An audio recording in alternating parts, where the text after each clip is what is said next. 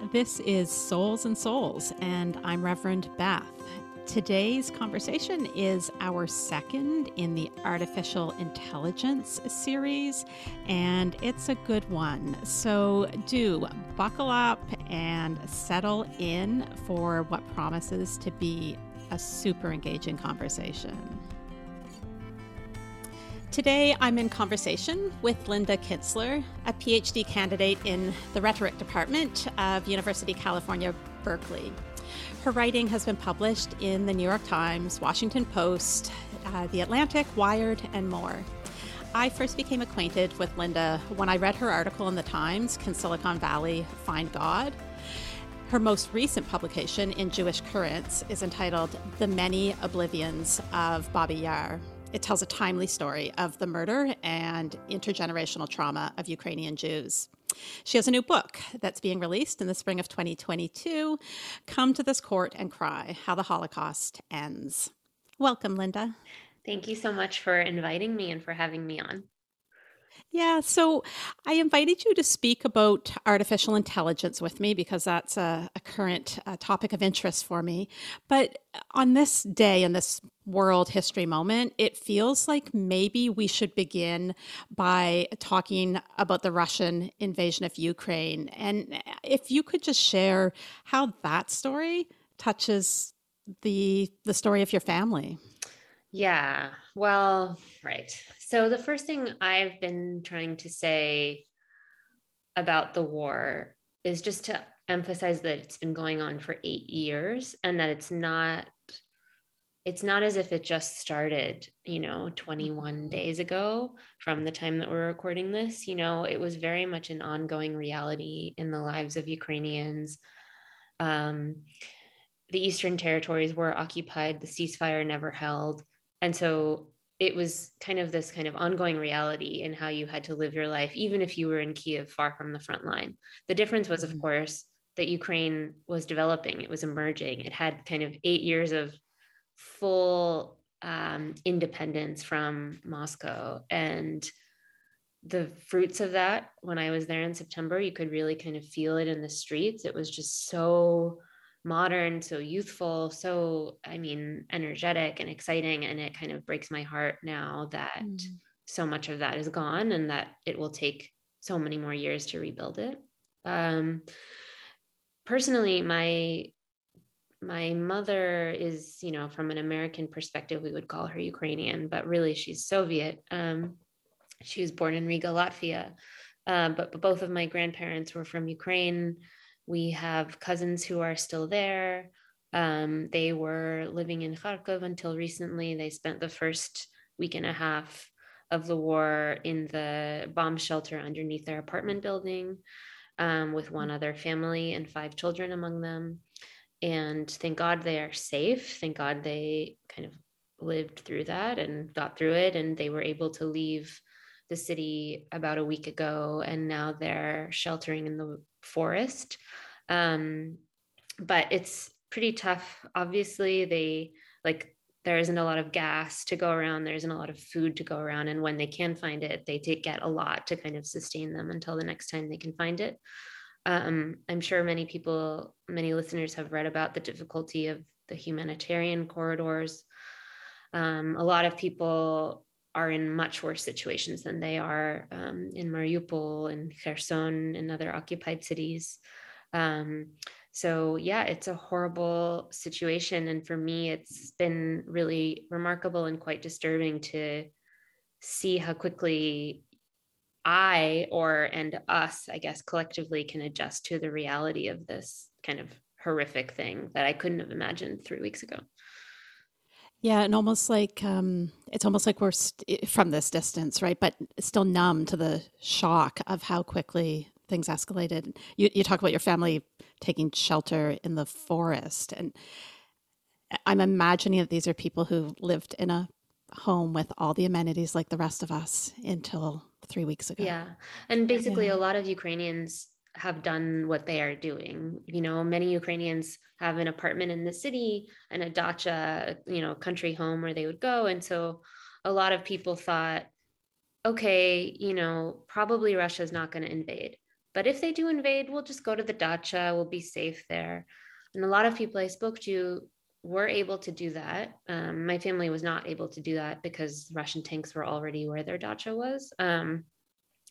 But those who did make it to the countryside quickly found that the missiles were going there too. And so everyone has been trying to move west as fast as they can.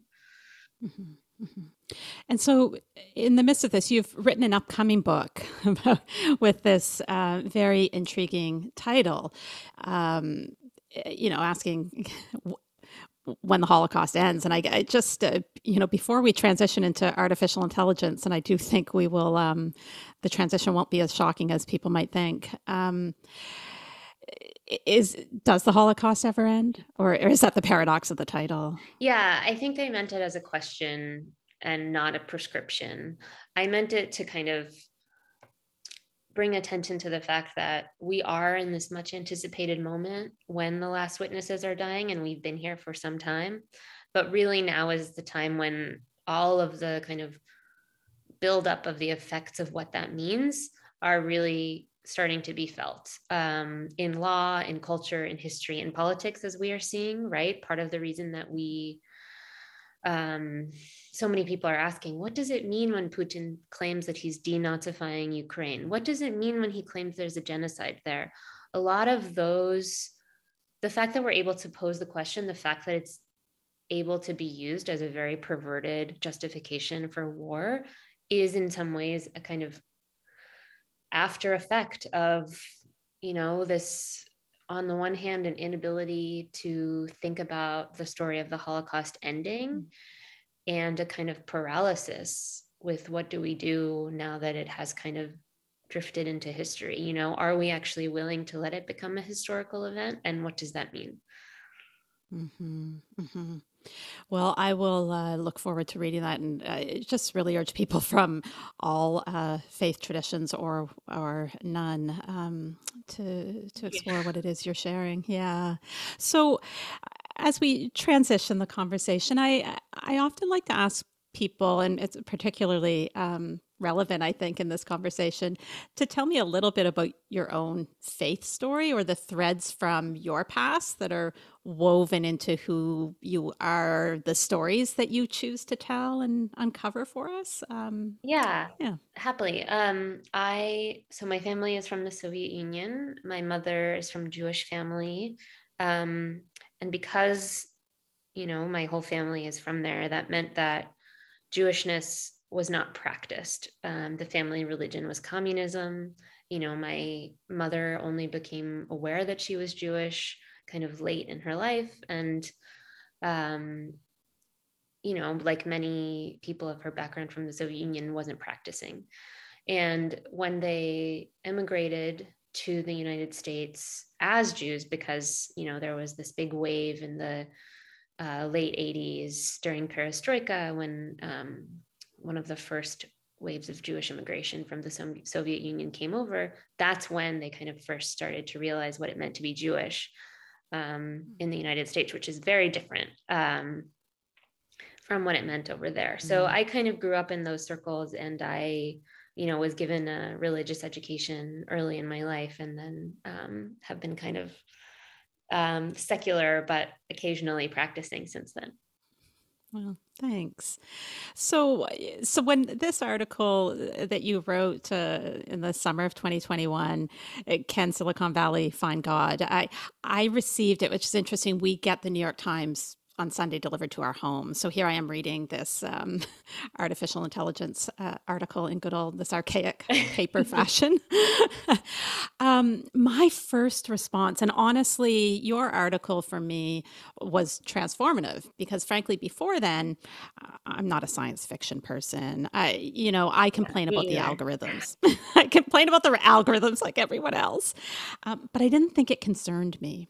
And I'll admit, if what you might call your small self or my ego was triggered first because I thought to myself, oh, if Christians are starting to infiltrate the ethics of Silicon Valley, what if it's what if it's those conservative Christians? Mm-hmm. And what if they take over the ethics? So I felt riled up to have a more progressive point of view in the conversation. Yeah. But what possessed you? This not so much practicing cultural Jew to even go there for this story. Yeah. Well, I can tell you, I have a very low tolerance for euphemisms. Um, and I think that when you're reporting on technology, you encounter them everywhere. Um, and I find them to be one of the most cynical and frustrating things to encounter when you're interviewing someone. Mm.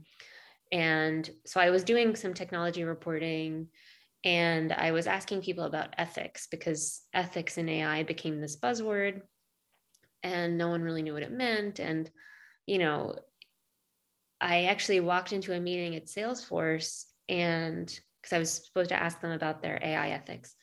And I had looked up the people in the meeting beforehand, and I saw one of them was on the board of this kind of very progressive synagogue in the center of San Francisco. And so I kind of mentioned it to him, like, I heard this was a cool place. But it was kind of aside from the conversation. And while we were talking about things like, people's morals, people's values, what they think is true, where do they look for sources of truth and meaning? In the context of that conversation, it had to be very sanitized, and it was almost as if everyone was afraid of speaking about religion. So that kind of set me off, and I wanted to know why. Well, and you asked several people, I believe, where they, if ethics is the buzzword, where are they getting the ethics from? And it sounded like you didn't get really clear answers. And the best they had to offer was, well, we just asked people's opinions internally, what their ethics were. Like, how did that resonate Yeah. for you? Yeah, no, exactly. And that's the thing. That's exactly what they said. And, for me, it was an interesting moment because for so long, there has been this, or at least I guess in Silicon Valley culture, this kind of pride in not atheism, but kind of this sense that all other belief systems, all other forms of knowledge are somehow inferior to the kind of techno-utopian way of thinking that is very predominant in the sector. And it was a moment when I was like, okay, well, here it's coming home to roost. And here is the moment when I see it beneath the surface. I see the place where the individual beliefs of tech workers in whatever capacity they might be are actually being harnessed. The company's asking for them, but they're not asking for their source. And, I think it's an interesting moment that we're in right now where workers are encouraged to bring their full selves to their workplace now, including their faith and other dimensions of their lives. But employers are trying to figure out what that exactly means, and how that kind of changes the workplace. And so I spoke to one engineer who told me that when she arrived at Google, she started holding prayer sessions in the lobby. And I just loved that image in this space that's kind of the alpha and omega of, what we've come to think of as Silicon Valley, just a bunch of engineers holding a prayer session and having that.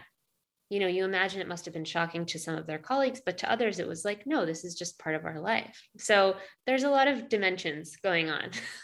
And, then I think, okay, so uh, there's a whole group of people who would say, well, religion, organized religion, has done a lot of harm. So maybe, is there an argument for, well, whatever religion Silicon Valley comes up with, whether it's some sort of techno atheism, maybe it's good enough. Maybe religions can't offer anything better. Like, what would you say to that? I find that to be a horrifying argument, because they have come up with religions. That's the thing. There's this kind of very prevalent allergy among those who have disavowed the traditional belief systems, there is this claim to be outside of it and yet an embrace of what they would call philosophies, not ideologies and not religions, even though, arguably that's exactly what they are, right? There are these schools of thought that are like effective altruism, like rationalism. Techno-utopianism is kind of a all-encompassing term for these things, transhumanism. There's a lot of different belief systems that I believe are effectively religions, and in some dimensions are, as good and as bad as all other belief systems. So if those are already taken root, then there's no reason, or in fact, there's even more reason to have all kinds of belief systems to be part of the conversation, and not just abandoning this, what will shape the future to these, honestly very new and honestly not super thought out systems of thought. So, for those who aren't as well read as you, let's unpack a bit the transhumanism and the utopian techno utopia. Are you pointing here towards this unquestioned idea by a certain sector in the AI world of we are moving towards machines that are completely conscious, that are intelligent in a human sort of way, and that is unquestionably the right way to go, and even our salvation, if you will? Right, exactly. It's this very prevalent belief among many engineers, and not just those who, I should say, including those who, are Christians or Jews or Muslims. Some of them might say, we are creating, we are fulfilling our mission by creating AI. And those who come from the kind of rationalist or effective altruist world would say we are, by moving towards super intelligence, we are helping humans evolve to their most godlike state when the human becomes a machine. And I think the writer Megan O'Giblin, who has a new book out on this called God, Human, Animal, Machine, she's so smart on this because she writes about, she grew up in this religious background and then disavowed it, and then became really enamored with transhumanism for a point. And then she realized, to say that a human will become like a machine and that's the next stage of our evolution is to undermine the very status of the human, right? As if the only way that we can progress is to become machines. And I thought she articulated that really well. And I guess what made me want to write about this so much is that all I'm saying is there should be some questioning of this logic, of this kind of linear progression towards a future, which first of all is not guaranteed. We don't know that we'll be able to have super intelligence, and that might be a completely, I don't know, not made up, but completely unachievable end. And are there not layers in this transhumanism idea that really are born out of that? What I would say is one of the worst realities of capitalism, of this growth, it can keep happening, and sort of this denial that as beings made of flesh and blood, there actually is a life cycle. That right. Is it a continuation of our desire to live forever, our denial of death? Yeah, absolutely. And that's what I mean, it's an interesting refusal to, and it's a very old one, it's framed as this kind of innovative future, but in fact, it's one of the oldest impulses to escape death, right? To come up with ways to live forever. And that's one of the curious things about our moment, I think, is that a lot of old impulses are being reframed as somehow revolutionary, when in fact, the logic of them, we know that this isn't going to work, and we know not to,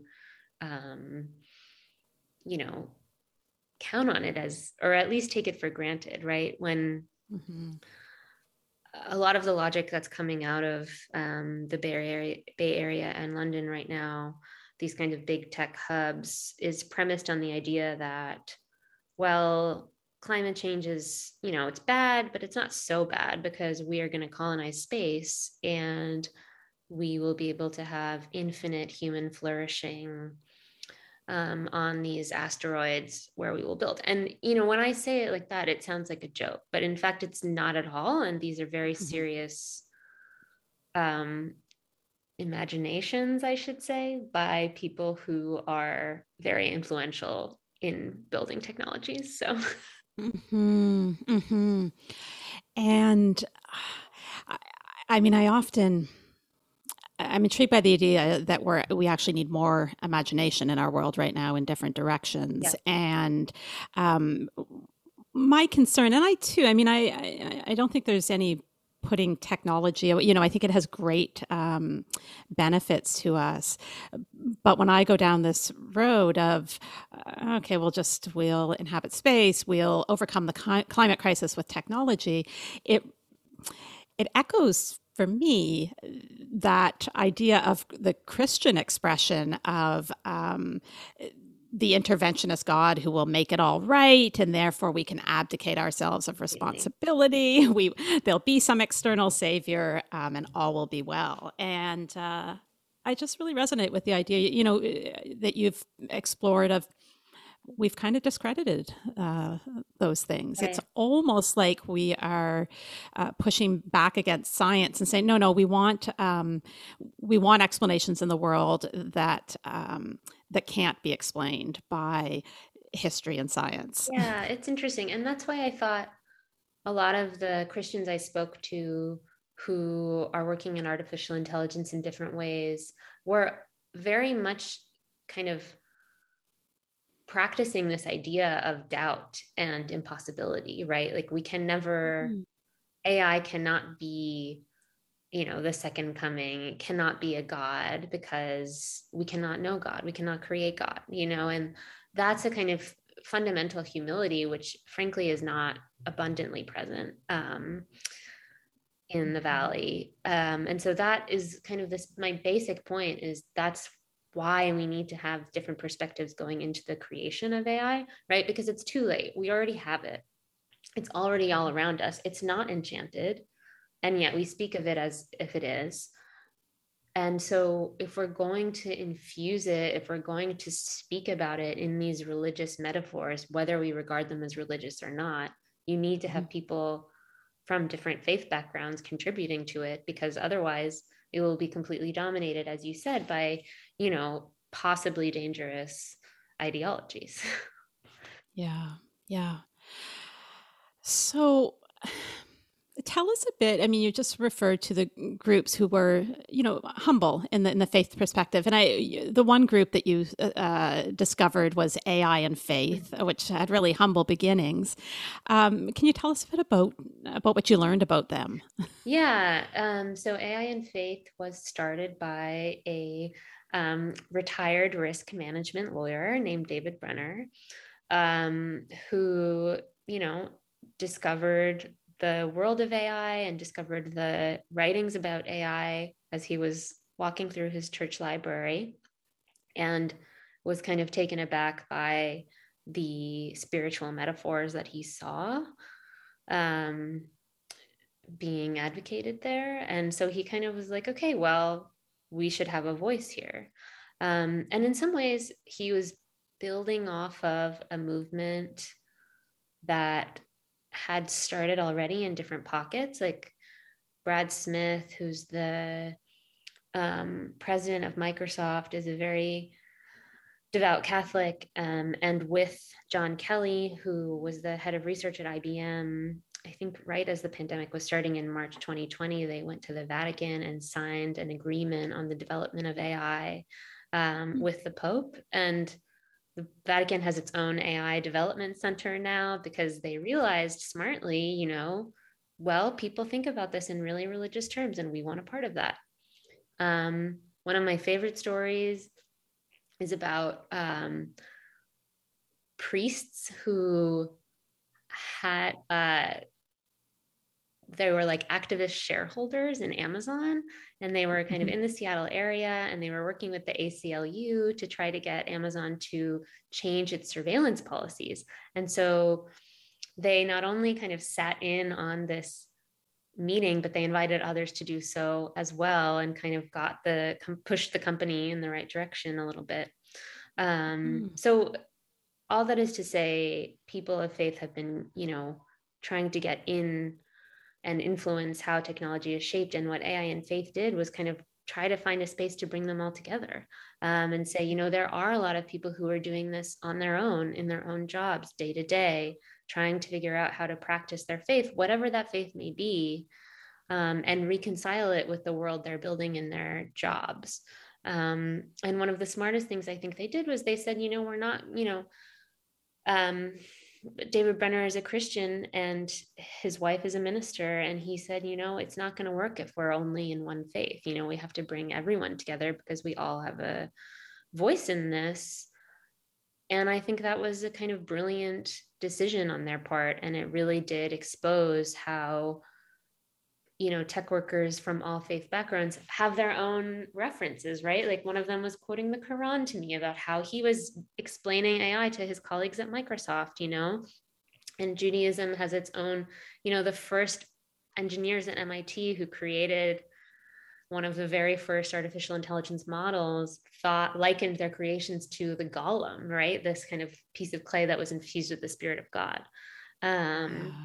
So yeah, I think there's a rich tradition to it. And AI and faith, I think, is giving it a shape. People can feel really powerless these days, and in terms of how they can impact the world. And so you might not have an answer for this, but you've stumbled upon a whole lot of groups who are bringing their faith into the work of technology and its development. Do you think there's a place for ordinary people in this conversation? It's like I'm trying to say to the people I meet with on the ground every week, we need to care about artificial intelligence, but I'm a little concerned that I have no idea what avenue to point them to. Maybe conversations are enough as a starting place, or no, I think they absolutely are. And one of the biggest problems is this idea that artificial intelligence, and leaving that aside, just technology in general, that it's so complicated that people can't understand it if they're not already in the field. And that's so dangerous, right? Because then you feel disempowered when something is going wrong, or when, you feel disempowered to actually understand the risks and the benefits, right? And it's important to have a kind of public literacy about the dangers of surveillance, or like if, our Amazon home devices are actually listening to us, that kind of thing. And I think one of the most important things is just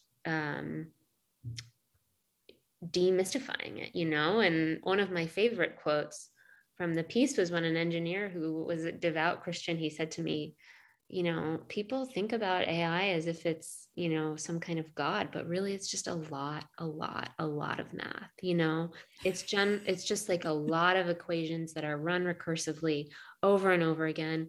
And we think this leads us closer to truth. And I think one of my favorite stories, which didn't make it into the piece, was that a lot of these engineers, they kept telling me at a certain point in our conversation, they would say, did you know that Bayes was a reverend?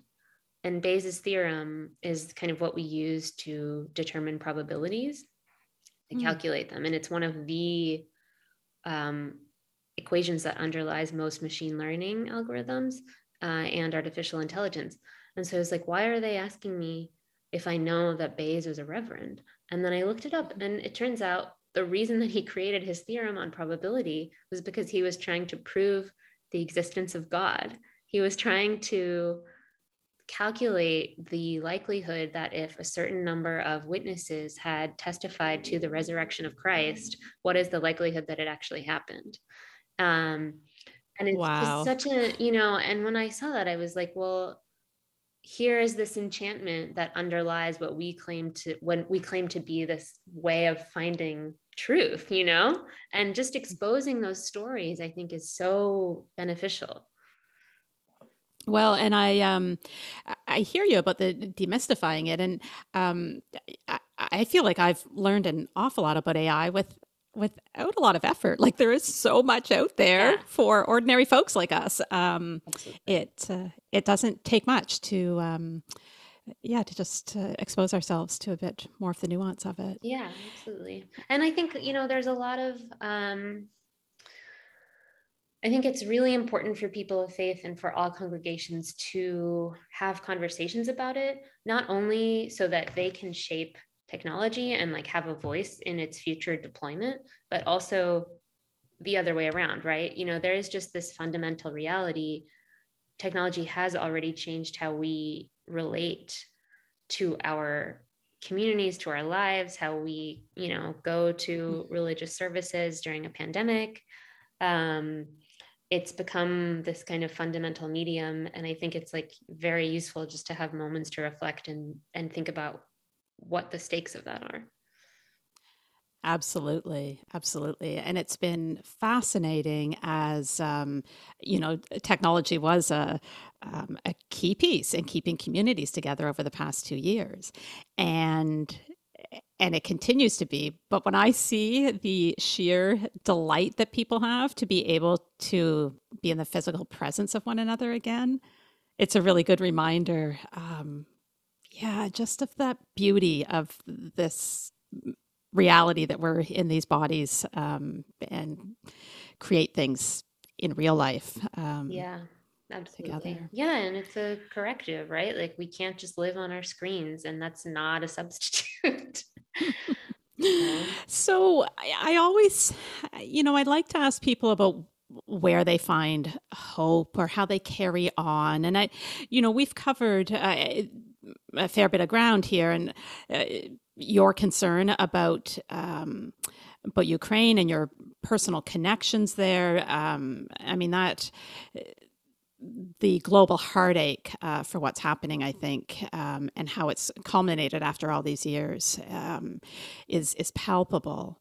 So, where in this world do you find your sense of sustenance? And maybe it's the dog that interrupted our conversation. I think it's more you are committed to telling stories that matter.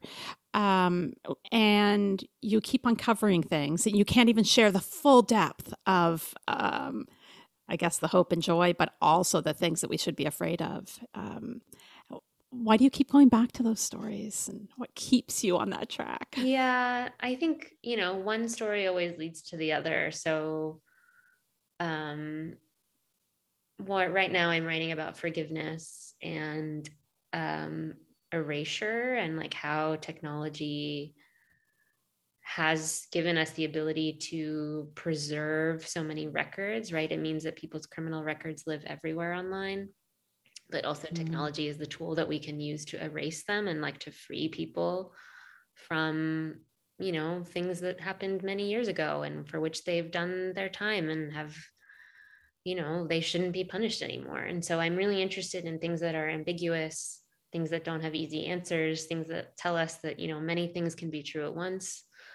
hmm Um, but to be honest, with the what's going on in Ukraine, I really don't know if it's like I'm too close to it and I can't see it straight, or if it's just so horrifying to look at every day until you become numb. I think I've never experienced anything like this in my life.